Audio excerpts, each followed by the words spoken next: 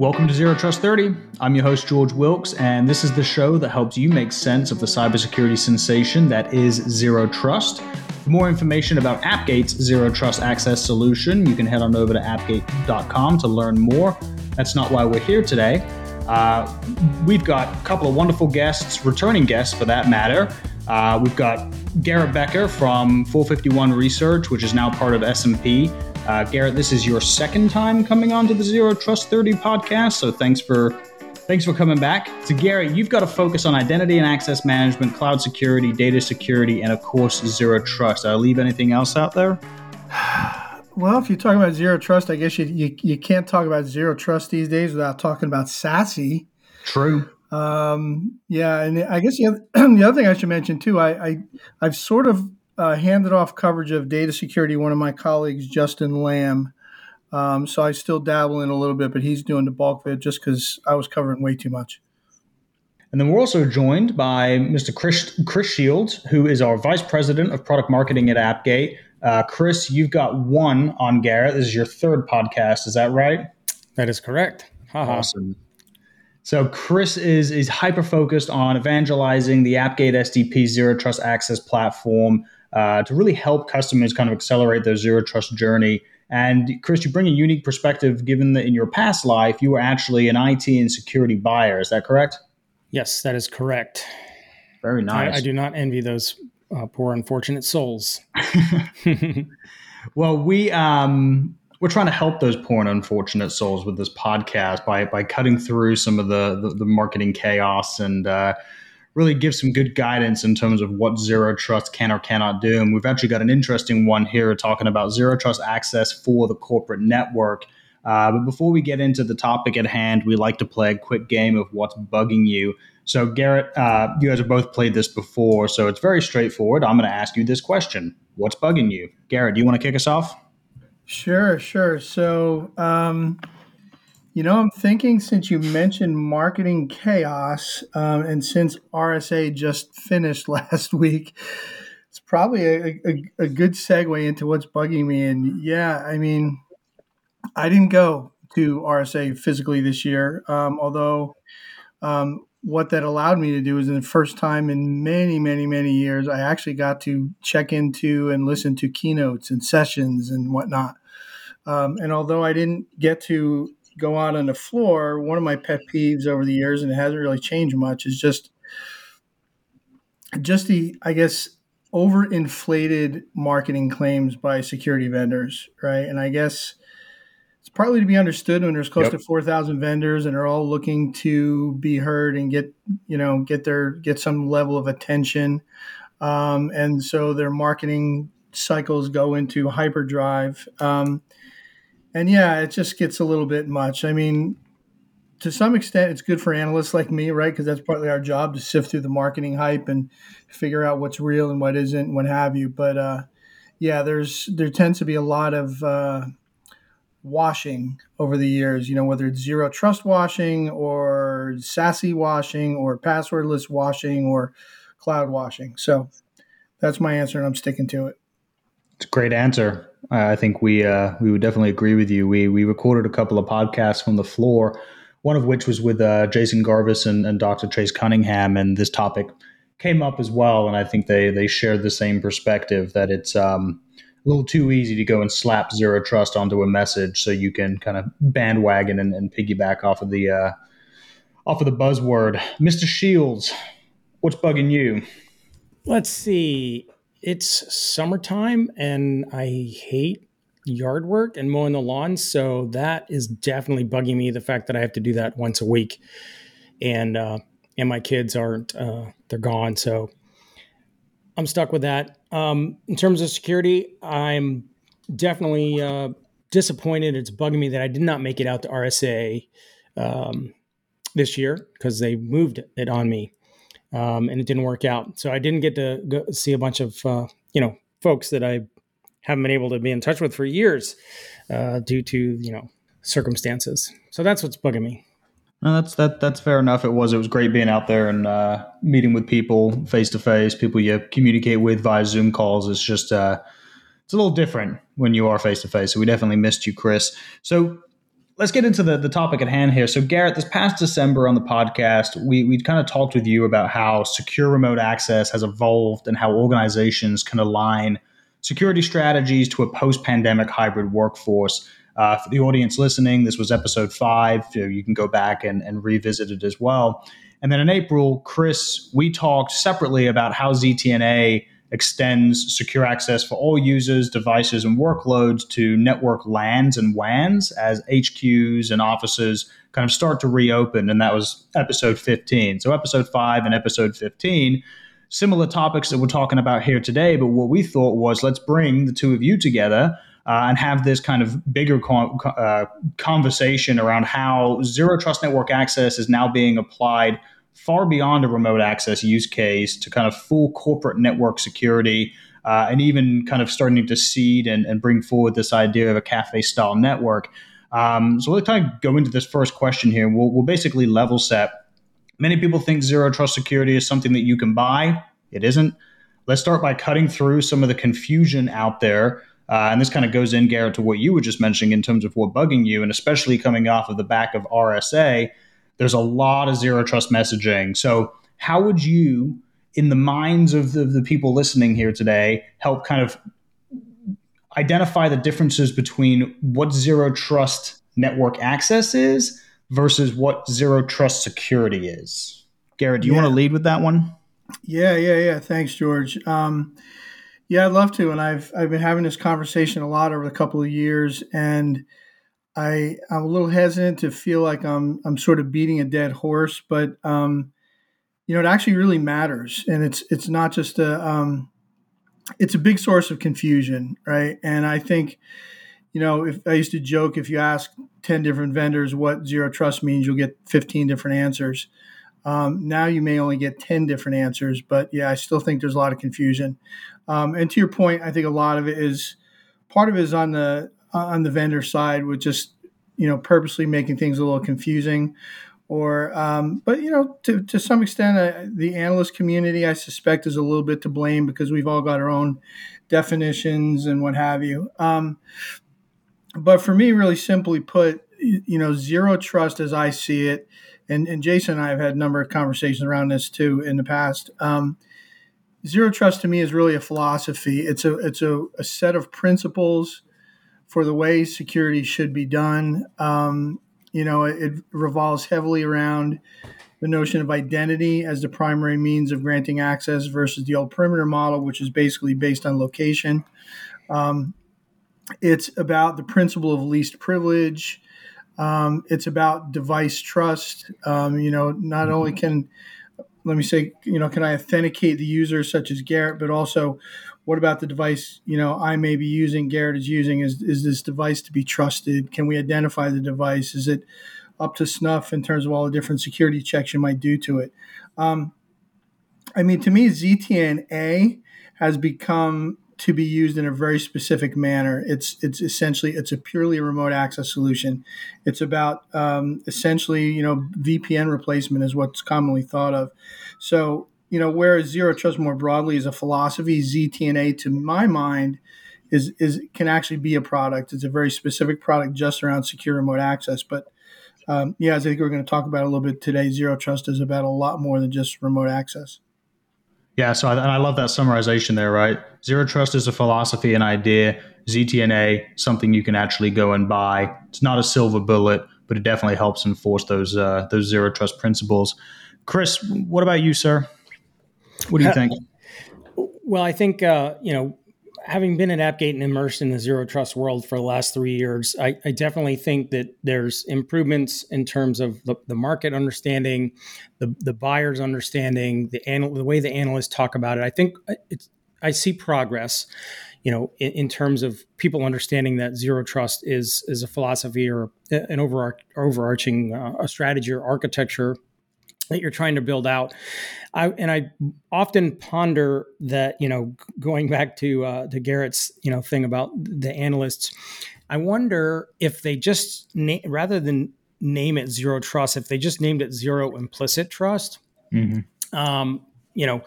if that would have helped the confusion from the early days, right? Because if you think about, when I try to put my buyer's hat back on, which I try to do from time to time, is, if you think about zero implicit trust, you can then quickly formulate that I can't go out and buy a single technology that's going to remove all the implicit trust from every aspect of my digital footprint.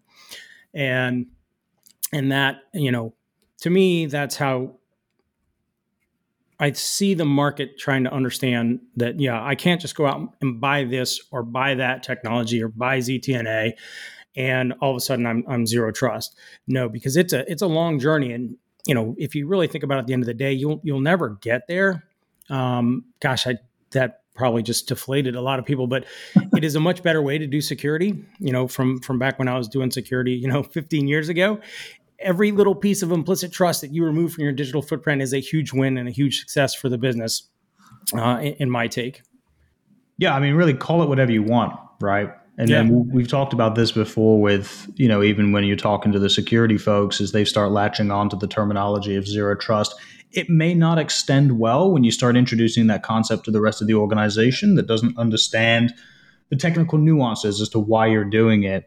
And ultimately, the principles of zero trust are not new. It's a new way of packaging it for people to understand, but these are not new things that people have not been privy to over the past, right? In terms of least privilege access, that is not a new concept.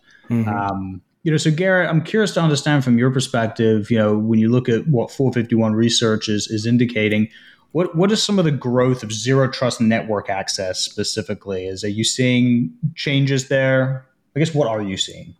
So, yeah. And by the way, if you don't mind, I wouldn't mind going back to Chris's point about, deflating people and saying, I forget how he put it, zero trust, you're maybe never done. It goes back to me to the definition, right? When you think of zero trust as a way of thinking about security, that makes total sense, right? It's kind of, if you think about your own personal health, you may work out and you eat right, but you're never done. You're never done trying to be healthy. It's not something you get to and then you're done with it. So I kind of think of zero trust the same way. Getting back to, so we've got some data on 451. I'd say a couple things. We're still early on, and even though I've been doing this for better part of 4 years now, we're still fairly early. That said, we're seeing a lot of movements. And we've got a survey service we call Voice of the Enterprise. And we've got some interesting data, definitely shows some movement. So a couple of things. One, our most recent survey done in January showed that 23% of enterprises have ZTNA in use. 21% have zero trust projects underway. I should say ZTNA.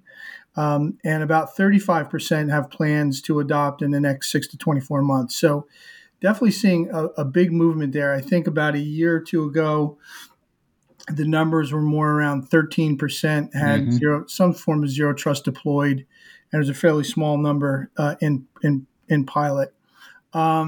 The other data point I could throw out there too is if we look at the top 5 security projects for next year that have more than 40% of respondents planning to deploy in the coming year, zero trust was number 4. So things like identity as a service, XDR, which is another big topic, and then zero trust is right up there. So I guess to summarize, it's still early. There's still a lot of questions, but we're also seeing some definite plans to move forward.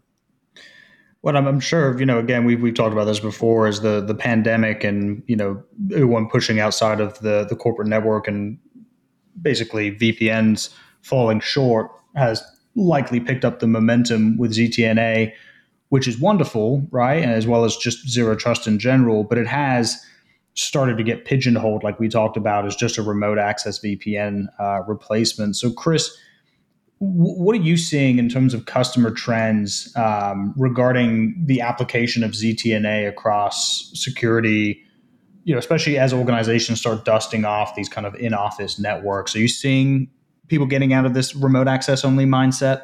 I do. The thing that's interesting to me, and maybe I should have used this for what's bugging me, to be determined, is, I actually hosted a panel discussion about a year ago. So it was a little premature before Omicron, with some CISOs that were talking about, what are we going to do when we come back to work? And it was, the thought of people coming back in, you've implemented some kind of ZTNA, because of the issues and, the explosion of the remote workforce. And you've, made all this progress, going down, trying to remove all this implicit trust from, your remote users and make sure they only access, what they need to at the right time and all that. And then the thought of them coming back to the office and just jacking into the LAN, right, or the local area network, and then you just went backwards on all of that great removal of the implicit trust from your network, from your remote users, because literally they're just plugging back into the LAN, they're bypassing the ZTNA installation, and then they can access whatever they can access, that's behind that switch on that LAN port. And typically it's a large network segment or a VLAN. And then you can access all your normal stuff, right? And that, to me as a buyer, that would not be a comfortable position that I would want to be put in. And so I would start thinking like, well, why can't I just use my ZTNA solution? And that's a great idea if you implemented the right ZTNA solution that has an architecture that was built for remote or on-premises users as well as on-premises devices, right? Because you still want to remove not just the implicit trust from your user base, but what about those IoT devices that are in those offices, right? You got camera systems, you got network printers, you might have VoIP phones on the desk, you got some kind of card entry system to secure who's coming into the office. And so I'm starting to see this shift of people thinking, so I got to figure this stuff out, and there's got to be a better way to do it than how I'm doing it now. Oh, by the way, when I try to turn those switches back on, because maybe you powered them off to save, electricity and power and all that, do they still work? Are they patched? Et cetera. So I think there's a big task ahead for a lot of those folks when people are coming back to the office. My wife is now been following a model that I suspect a lot of firms are going to be following. I know we are at S&P. Sort of a flex model, right, where you go in a couple of days and you stay home a couple of days. If you think about the old model, it was either most of the people were remote most of the time or in the office most of the time, so it was a little bit easier to, I think, handle from a security perspective. Now, when you have that flexibility, now you've got to support a multitude of scenarios, right? It's kind of like I also cover cloud security. And everyone knows cloud has a lot of wonderful benefits, but unless you're a cloud-only organization, which most are not, we now know, and in that hybrid world we used to talk about, you now have to support both of those environments, right? It's not just the legacy on-prem stuff, and it's not just the cloud stuff. So from that standpoint, you've got a broader range of responsibilities now, and I think it has the same thing to do with access. The other issue is, I was just going to say too, is access. Remote access is almost a little bit of a misnomer to me, right? In a day when your users are everywhere, your applications are everywhere, your devices are largely everywhere, what does it actually mean to be remote? I mean, to me, access is really about, being secure access. It's not just remote access. Ideally, you need to support a variety of different types of access. Yeah, that's also where the whole idea of zero trust came from, right? When you think about the Jericho Forum and this idea of deperimeterization. So really, everybody is remote and workloads are everywhere. But I think what I'm hearing is complexity, and complexity is the bane of security. And as you've got all of these workloads and people, could be in different places, holding different roles, different workload types altogether, whether it's cloud, containerized, all the way down to your legacy mainframes that still have critical aspects to your business, and then layer on the IoT devices, and it sounds very difficult to manage, especially when you're using disparate systems. So, Chris, from your perspective, how has the complexity of managing access become, both a risk and even a business inhibitor? Yeah, I guess I'll start with user experience. Right. You're right. Complexity is definitely the enemy of the security professional and the folks that are out there on the battlefront, trying to fight this fight, which, we as vendors and, Garrett and 451 as analysts are trying to help them succeed in that battle, because don't be mistaken. It is a battle. Outside of, say, managing three different solutions, if I think back to my old IT days and my IT consulting days, right? I had a VPN for my remote users. I had a set of rules and ACLs for my VPN. I had a network access control for my users that were on premises, on campus. Inside the corporate network, I maybe had some different switching with some security stuff. So I could have three different things that I had to pivot to set up policies and set up rules. So from an admin perspective, right, if you have one set of policies and one unified policy engine and framework that handles all that, and oh, by the way, should be able to handle IoT, because any normal business today that has some kind of physical presence has to have those kind of things, to get work done and make sure people come into the building securely, and et cetera. Having a unified policy model and engine and framework, to me, would reduce that burden or reduce that complexity, because it's all in the same place. But then if I look at the user perspective, right, like Garrett said, you may be in this flex model where you're in the office 2 days this week, remote 3 days. Next week, you might be in the office 5 days. And then the next week after that, you might be remote for 5 days. If I've got a unified, seamless user experience where it doesn't matter where I am today or where I am in the next hour, if it's exactly the same and I can access only the resources that I need to access to do my job, it reduces a lot of that user friction, and therefore makes your employees more productive and happier, in my mind, right, than trying to make sure you knew what you were doing depending on where you were, or you didn't have access to this or that depending on where you were. I think that's just counterproductive. I don't know. What do you think, Garrett? Yeah, I agree. It's a really good point. I think, it reminds me a little bit of, I think we might talk about this a little bit, the whole NAC thing, right? I remember years ago, network access control, I always thought that was really complicated. I think to your point, having a unified policy engine, and in fact, I called this unified access control initially. Because wishful thinking, I thought I'd rename the category, but it never stuck. But I think the extent you can cross lines here, I think, is really important. As I mentioned, I cover identity, and I used to look at like single sign-on and identity as a service was initially mainly for access just for your internal employees. And then you looked at privileged access management, which was mainly about privileged employees. Then you had customer IAM, which is mainly about customers. You had IDaaS eventually expand to support third parties and consultants and contractors. And I think eventually we've got to get to a point where it touches in a little bit with my comment about, remote access. It's just access. And on the user side, I think we need to do a better job of pulling together these solutions to support all user personas under all environments, if that makes sense. I think we had too many of these access solutions have been siloed. So I think to the extent that ZTNA can help pull that all together, I think that'll be a step in the right direction. I also think there's an opportunity for some services-based helps, particularly for smaller companies, and also some automation. I think there's, to the extent we can automate some of this, I think it could be really helpful.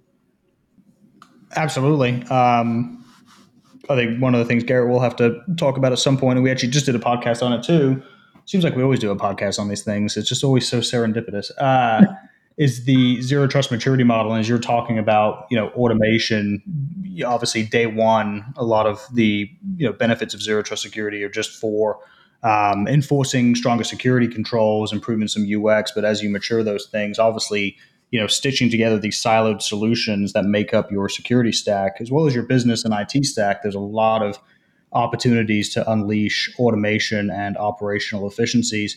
I do want to go back and, Chris, get your perspective here, though, on the NAC, right? I mean, as you know, here at AppGate, we've been talking replace the VPN, kill the VPN ad nauseum for a few years. What's your perspective on on NAC and where it fits in the stack today, and whether or not ZTNA is a better alternative as people are starting to go on and, turn these monolithic beasts back on for corporate networks.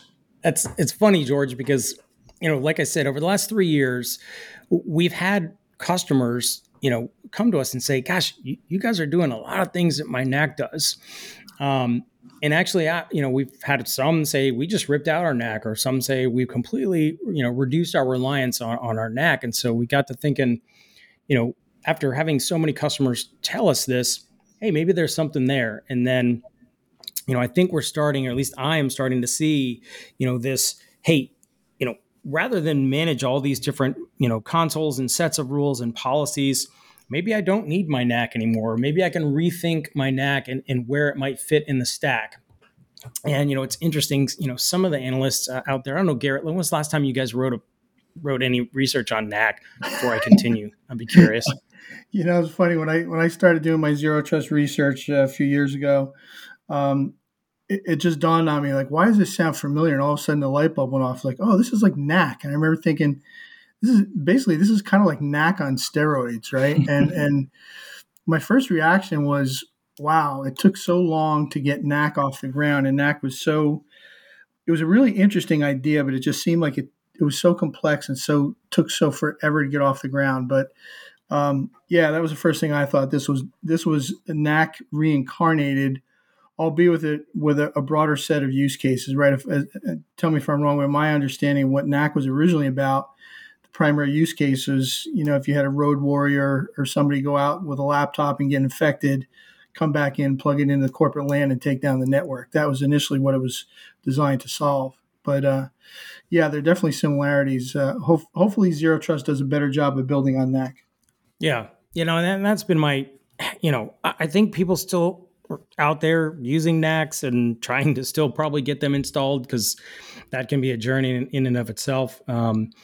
But, to me, it's like the same paradigm shift that Zero Trust was in terms of how, we think about security. I think this is a new coming or growing trend of a paradigm shift around how do I protect, my corporate, campus on-premises resources and people when they go back to the office and plug in. And so, maybe in your situation, the NAC is okay. You've already rolled it out. It's working. Maybe you believe it can, you can create complex enough rule set to do least privileged access with a NAC. I was never personally that successful in terms of, if I could just get my users over here on this VLAN and my servers over here on this VLAN, I was pretty happy back in the day. But, that's not, it's not where security is today. And it's certainly not removing all the implicit or as much of that implicit trust off your network as you can. And so I think we're starting to see this trend of organizations and CISOs and CIOs start to rethink their network access control, and also saying, hey, can I just do this with my existing ZTNA solution? I think the use cases are a lot broader. And we talked about remote access and some of the initial motivations for NAC. I think, if you look at Zero Trust, there's a lot more done right we can do with it. I mean, first off, we can, I think a good starting point just to grow a broader use of identity inside the corporate network, I think is going to be a win. But if you think to the extent that we're doing least privilege more broadly, and we're also doing some network segmentation, I think we can also go a long way to help preventing attacks and breaches. Right, that's one of the things that was driven home at RSA. Some of the presentations I listened to is that almost every modern successful breach has a couple of common elements. One of which is lateral movement to gather more privileges and more credentials, and then eventually escalating your privileges. And I think to the extent that Zero Trust can help with both of those, I think it can go a long way to helping us be more secure overall. So yeah, just being cognizant of time here and trying to keep this true to the 30 minutes of Zero Trust 30 as possible. Let's go ahead and grab some final thoughts before we wrap up and do our rapid fire question. Garrett, What are your, on this topic of zero trust with a corporate network? What are your final thoughts for the audience? Yeah, I think for me, the biggest thing is that we live in a world now where you need to provide access for all your users, wherever they may be at any point. Recognize that your apps and the resources they're looking to access can be anywhere. And so you've got to have a solution in place that can have the flexibility to deal with that, whether your users are working from home like I am today, or whether you're working from a Starbucks and what have you. It really needs to be able to tie that all together and be flexible enough to make it work in all those different scenarios. I love the use of that word flexibility. Chris, what are your final thoughts? I don't know if this thought is final, but one thing I didn't, mention is there are horrible supply chain issues going on out there in the world. And, even for some of our customers, we're struggling to get, hardware for those that still want to, have that server, so to speak, to hug. And I know they're certainly impacting, the other vendors as well, especially, when you think about a NAC hardware refresh. And so maybe my final thought with that being said is, maybe it is time to, rethink how you want to try to implement zero implicit trust, being the new definition, shorthand in my mind, of how you're going to secure your campuses, your branch offices, your headquarters, your large corporate offices. Assuming you're one of the ones that still have that, as I think Garrett mentioned, many of them still do. There's very few 100% cloud, 100% remote companies out there. So, how do you protect that legacy infrastructure? How do you protect, those employees and IoT devices that are still in some kind of premises, brick and mortar type location? Because, hey, we still have to manufacture things. So those people have to be there, to run those systems. And how can you extend your zero implicit trust journey to that without taking a step backwards in your zero trust journey?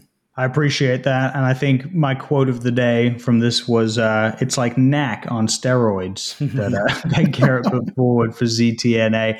And I agree, but maybe without all the bulkiness, right? Maybe it's the leaned up hyper athlete, not necessarily the big bulky mess that can come along with that. Yeah. Anyways, we're done for time, but what we're going to do here real quick is just a rapid fire question game.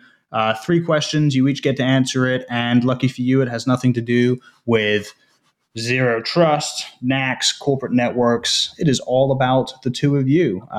Garrett, we'll have you go first, and then Chris, you can answer second. So what movie or TV show makes you laugh so hard you could barely keep it together?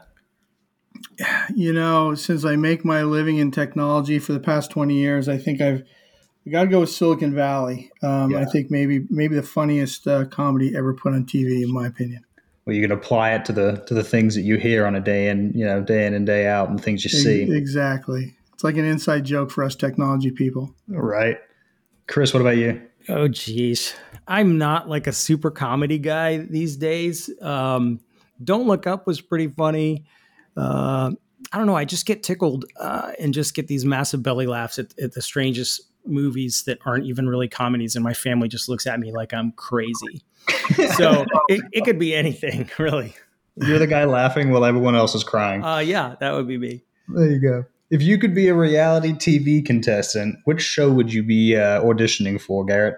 I actually did. I used to religiously watch Jeopardy, so I actually auditioned for it one year. Although they had the auditions in a casino in Atlantic City, and while you were waiting for your results, you had to wait on the casino floor. So I'm wondering if it was just really more of a demand gen exercise for the casino. But needless to say, I did not make it. So Ken Jennings was safe. Did the casino make its worth out of it, though? I have a feeling they did, yeah. Oh, that's funny. Chris? Oh, gosh. My kids brought me into this show called The Floor is Lava. That's pretty cool. I would definitely want to be a contestant in that. Or Naked and Afraid with the clothes. So it would be clothed and afraid. Just afraid. Just afraid, yeah. Afraid in strange places. Yeah. All right, final question, then I'll let you guys go. What toppings would you put on your ideal pizza? Oh, I think I've got to go with sausage. Crumbled sausage, though, is best. Oh, that's an easy one. Pepperoni, sausage, mushroom. Yes. Strange, but good. Did I get a yes from George?